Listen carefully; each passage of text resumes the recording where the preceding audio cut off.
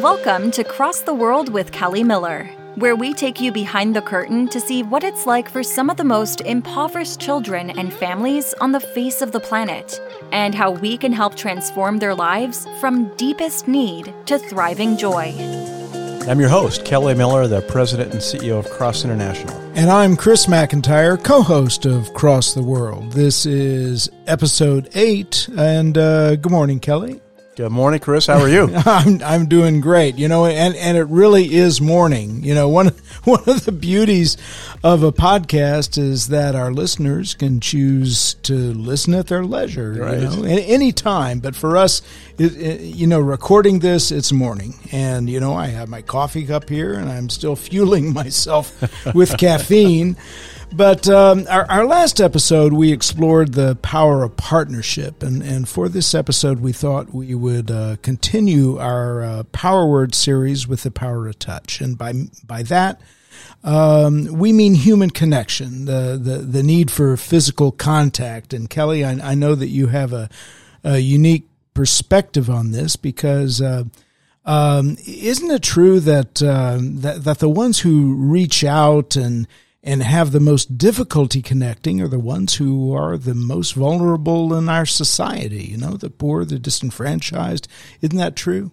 Well, you know, it's often the case, and for a whole variety of reasons, you know, and people might think, you know, touch, you know, and you're right. I mean, part of our power series, the power of touch, what in the heck does that have to do with international development work, Christian international development work, you know, and right. You know, there's some really amazing ties between what we term the power of touch, the ability of touch, and how we connect emotionally with people around us, right? And particularly as we look at the world around us and those who are, as you said, disenfranchised, those that are impoverished and vulnerable. And in particular, when we look way around the world, those countries and cultures that we just don't know. Right? Exactly. Right. So that's what this is all about, this discussion. It's just what are the bridges? How do we build bridges into that? Both emotionally, but also tangibly for that. So it's going to be fun to explore it. You know, we get a chance in these podcasts to talk about our experiences. You do, I do, and it's fun, right? And we're hoping that it connects with listeners in some way, shape, or form. And again, this topic of the power of touch for me, in pushing 30 years in this ministry work, has been foundational. You know. Not just for me personally, but just how I envision, and now we as an organization here at Cross National envision going about work. And I'll start in a minute with a story about touch that really was a catalyst for me, you know. But let me give you an aha. Okay. Here's kind of a fun thing. You know, that if you hug a person for 10 seconds or more, that feel-good hormone, oxytocin, is released. Right. It creates a stronger bond and a connection between the huggers, you know. And it's shown, you know, oxytocin is shown to boost the immune system and reduce stresses in our bodies. A whole variety of benefits from that, you know. But again, just that ability to hug somebody and hug them for a while, our brains are affected and our bodies are affected by that, right? And again, you might not make that connection to international development work, but let's talk a little bit about that. Especially here we are 2 years post the start of the COVID pandemic.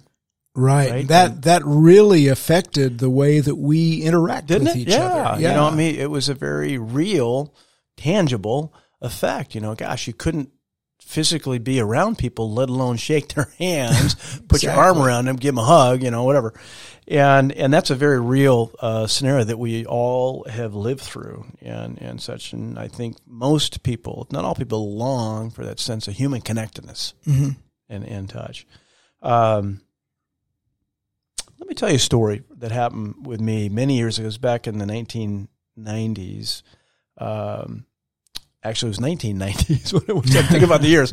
I'm traveling. I'm with a group of people. We're visiting Christian ministry work in developing countries. We're then in India. We're in Calcutta, and we had just a very unique opportunity to be with the missionaries of charity, Mother Teresa's group, and actually met Mother Teresa. We had a wonderful time talking with her and such. But we could volunteer at the various ministry centers that Missionaries of Charities had around the city of Calcutta at the time. And one of them was at a place called Kalighat, which many of our listeners, may know of. If you've ever studied Mother Teresa and the work in Calcutta, it's one of their famous places of ministry. And it's a really interesting dynamic because, as we've talked about in prior podcasts, that Kalighat was an old Hindu temple that the city government of Calcutta, who just were so thankful for the Christian outreach that Mother Teresa and her sisters were having, that they gave this old what was a Hindu temple to this Christian organization, and said, "Please continue the work that you're doing, reaching the most destitute people on the face of the planet," which they would do every day. They'd go around the city and they would find people that are just literally on their last legs, close to dying, and they would oftentimes, kind of graphic, they would literally roll their bodies into a burlap sack, and two of the sisters would carry them because they were so light and usually emaciated to Kalighat, and there they would be nursed and cared for. And this is where, if you wanted to be a volunteer, one of the places you go work. And so here I am, a newbie to all of this culture of people in poverty and such. This is 1990. I'm 30 years old. My first real trip abroad, just before beginning this work. So this is the place I chose to work that day, and went to Kalighat. And it's just one of those places where you walk in, and the nun who was there was just this ton of energy and passion about her work. Just grabs you by the shoulder and says, "Come on over. I want you to do this." And this, for me, happened to be sitting with a man who they had brought in off the streets earlier that day.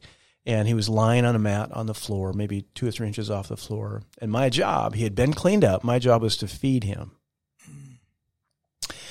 And I remember sitting, I was on my rear end with my legs crossed, in front of me, and I had his head cradled in my lap, if that makes sense. So his body is moving away from me, and I'm up kind of near the top of his head. His head's cradled in my lap. And I remember grabbing literally pieces of rice from a bowl and feeding him into his mouth, and a few more pieces at a time. And he would just kind of nod it and swallow. And he's looking up at me, and I'm looking down at him. And just this human connectedness, as I'm holding his head, and you could just see the sense of thanks in his eyes, right? I don't say that to pat myself on the back in any way, shape, or form. No, but it was this moment of sweetness, of human connectedness. And for me, it was so powerful. It's like, my goodness, this person is God's creation, just like I am. It wasn't me doing anything to him. It was more God humbling me inside and saying, "Look, this guy is equal in my eyes as you are, Kelly. And this is what I mean for you all, is to be in relation with each other," right? And it was that connectedness of touch for me. And it was just one of those moments, one of those catalytic moments where you kind of go, "Wow, okay, Lord, what are you teaching me here?" And so thankful to be able to participate a little bit in this man's life before unfortunately he died. And it's stayed with you all these years, hasn't it? Oh, it's been foundational. It's been foundational. So that's one of those things where, when we think about the emotional barriers that are created between us as human beings, which translates out into our actions and activities as human beings and how we express ourselves. Touch is one of those barrier breakers, right? It really is. It's a barrier breaker. When you're willing to step over that emotional wall and connect with somebody, man, those barriers start to come down. And you just think about again, the span of the Bible, and I know I'm simplifying things here, but much in the Old Testament talked about uncleanness and don't touch and such. Not all of it, but certainly enough stories of historical mores and perceptions and barriers that were there. And so much of the New Testament, right? The life of Jesus, the expressions of Paul, and the writers of the Gospels are around touch, right? And you think of Mary, bathing Jesus' feet, and what a sign of both humility and respect that showed, and reverence to our Lord. You think of the woman reaching out and touching Jesus' cloak, if I can only touch him, right? You think of Jesus reaching out and touching the man with leprosy. Touch me and I'll be clean. Just that sense of faith, and Jesus does, and he's healed, right? And then, the one that we always love talking about, and I know many of our listeners, is just that prodigal son, and this emotional barrier the son had about, could I ever go back to my father and be accepted for all the things that I've done? I have shunned him. I have ruined the inheritance that he worked so hard to give to me. I have built what I believe are barriers with my father. Would he ever accept me if I chose to go home in the destitute state? And of course, he makes his way home, and his father does what? Oh, he opens up his arms and he embraces him. That's right. He runs to him and he hugs him. Right, exactly. And says, I love you. You're home, my son. You're home, my child.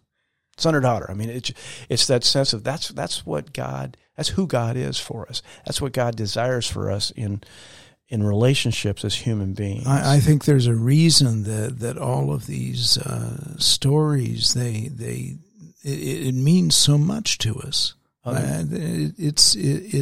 It's apocryphal, right? It really does. And so as we look at those situations in our individual lives and think through, what are our emotional barriers? What's stopping us from engaging people with us? And I'm not, we talked about this before. This topic for the broadcast. Well, the power of touch. Wouldn't that sound kind of weird to our listeners?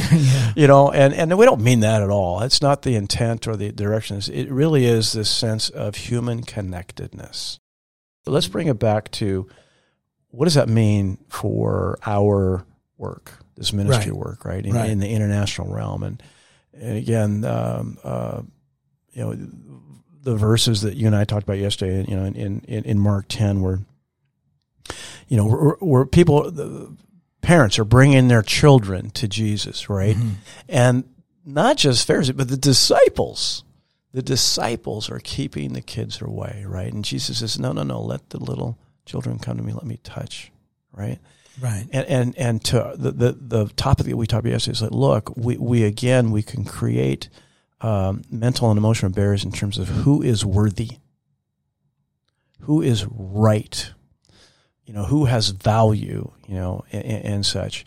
And I think that's the grand principle there. And this is where, for those of us in the West that have resources and a relatively comfortable life, and we look at the world around us, and as we've talked about in our prior podcasts, and we will in future podcasts, we can develop the those people thinking, right? And why would I care about somebody in an underdeveloped country who I know nothing about, let alone who they are? And again, this is the sense of our ability to break through our own emotional barriers, touch being one of those critical leverage points for us to start to open up more our hearts and our minds, right? To engage and connect. And that's the point of this, right? Yes. That's the point of what we do. Sharing Christ's love through that engagement and connectedness. And if I can tell just one more story that's more recent, just a couple of months ago, I was in Guatemala visiting our programs and our project partners there, and I know this project. I'm not going to say the name right now just because of sensitivities, but in the news, here we are in early 2023, and has been for the last few years has been the border crisis here in the United States of America. Right. Our southern border crisis.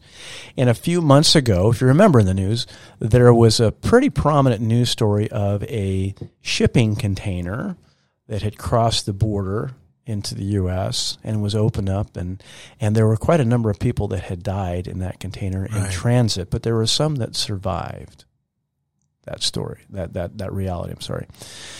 So here I am. I'm in Guatemala. I'm in what we call a safe house for women and children who are fleeing domestic abuse. And we're not talking many. We're talking maybe 30 or so women and their children. Not a lot of people, but a lot for the small house that they're in, right? Right. And we had time to meet them. And let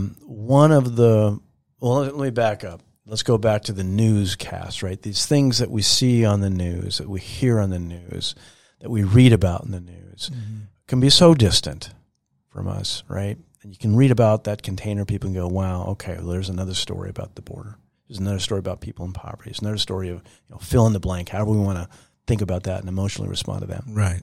So here I am. I'm in Guatemala, and I'm with these folks, and I'm meeting the moms and their children. And one of the moms there and her children were in that container. Oh my gosh! Right? And had come back into Guatemala, and were now being kept and not held, but in a safe environment for them, right? And I had a chance to do what? I had a chance to hug that mother, and her kids while we were talking. I'm hearing their story. She became very real to me that moment. She was no longer a news story. She was no longer somebody who was in a piece of metal, trying to cross a border. She became a very real human being, as did her children. It suddenly became real to you.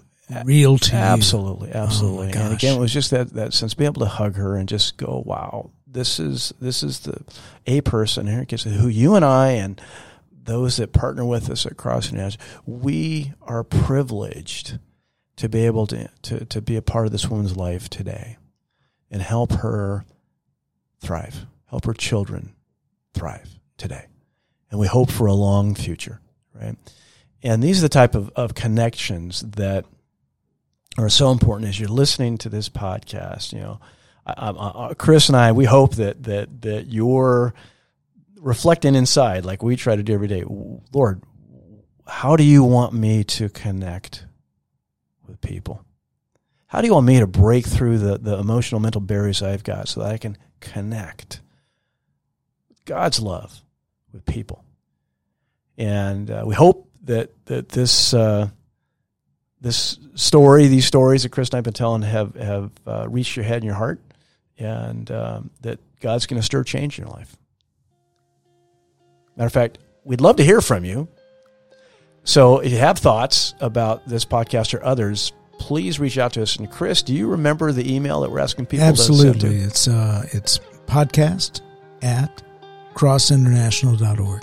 Podcast@crossinternational.org. Great. So, I am so thankful we get a chance to talk about these topics, and that people are interested to hear them, because these are real for all of us. Even those of us that get to do this work every day, it's still a challenge, right? Lord, how are you stirring me to connect with those who are in a situation that you can use me, you can use us as an organization to share your love, to share your resources, to help people move from deepest need to thriving joy. And that's what it's about, isn't it? It sure is. God bless you. If you'd like to learn more about Cross International and make a difference in the lives of vulnerable children and their family members, visit our website at crossinternational.org. See you next time at Cross the World with Kelly Miller.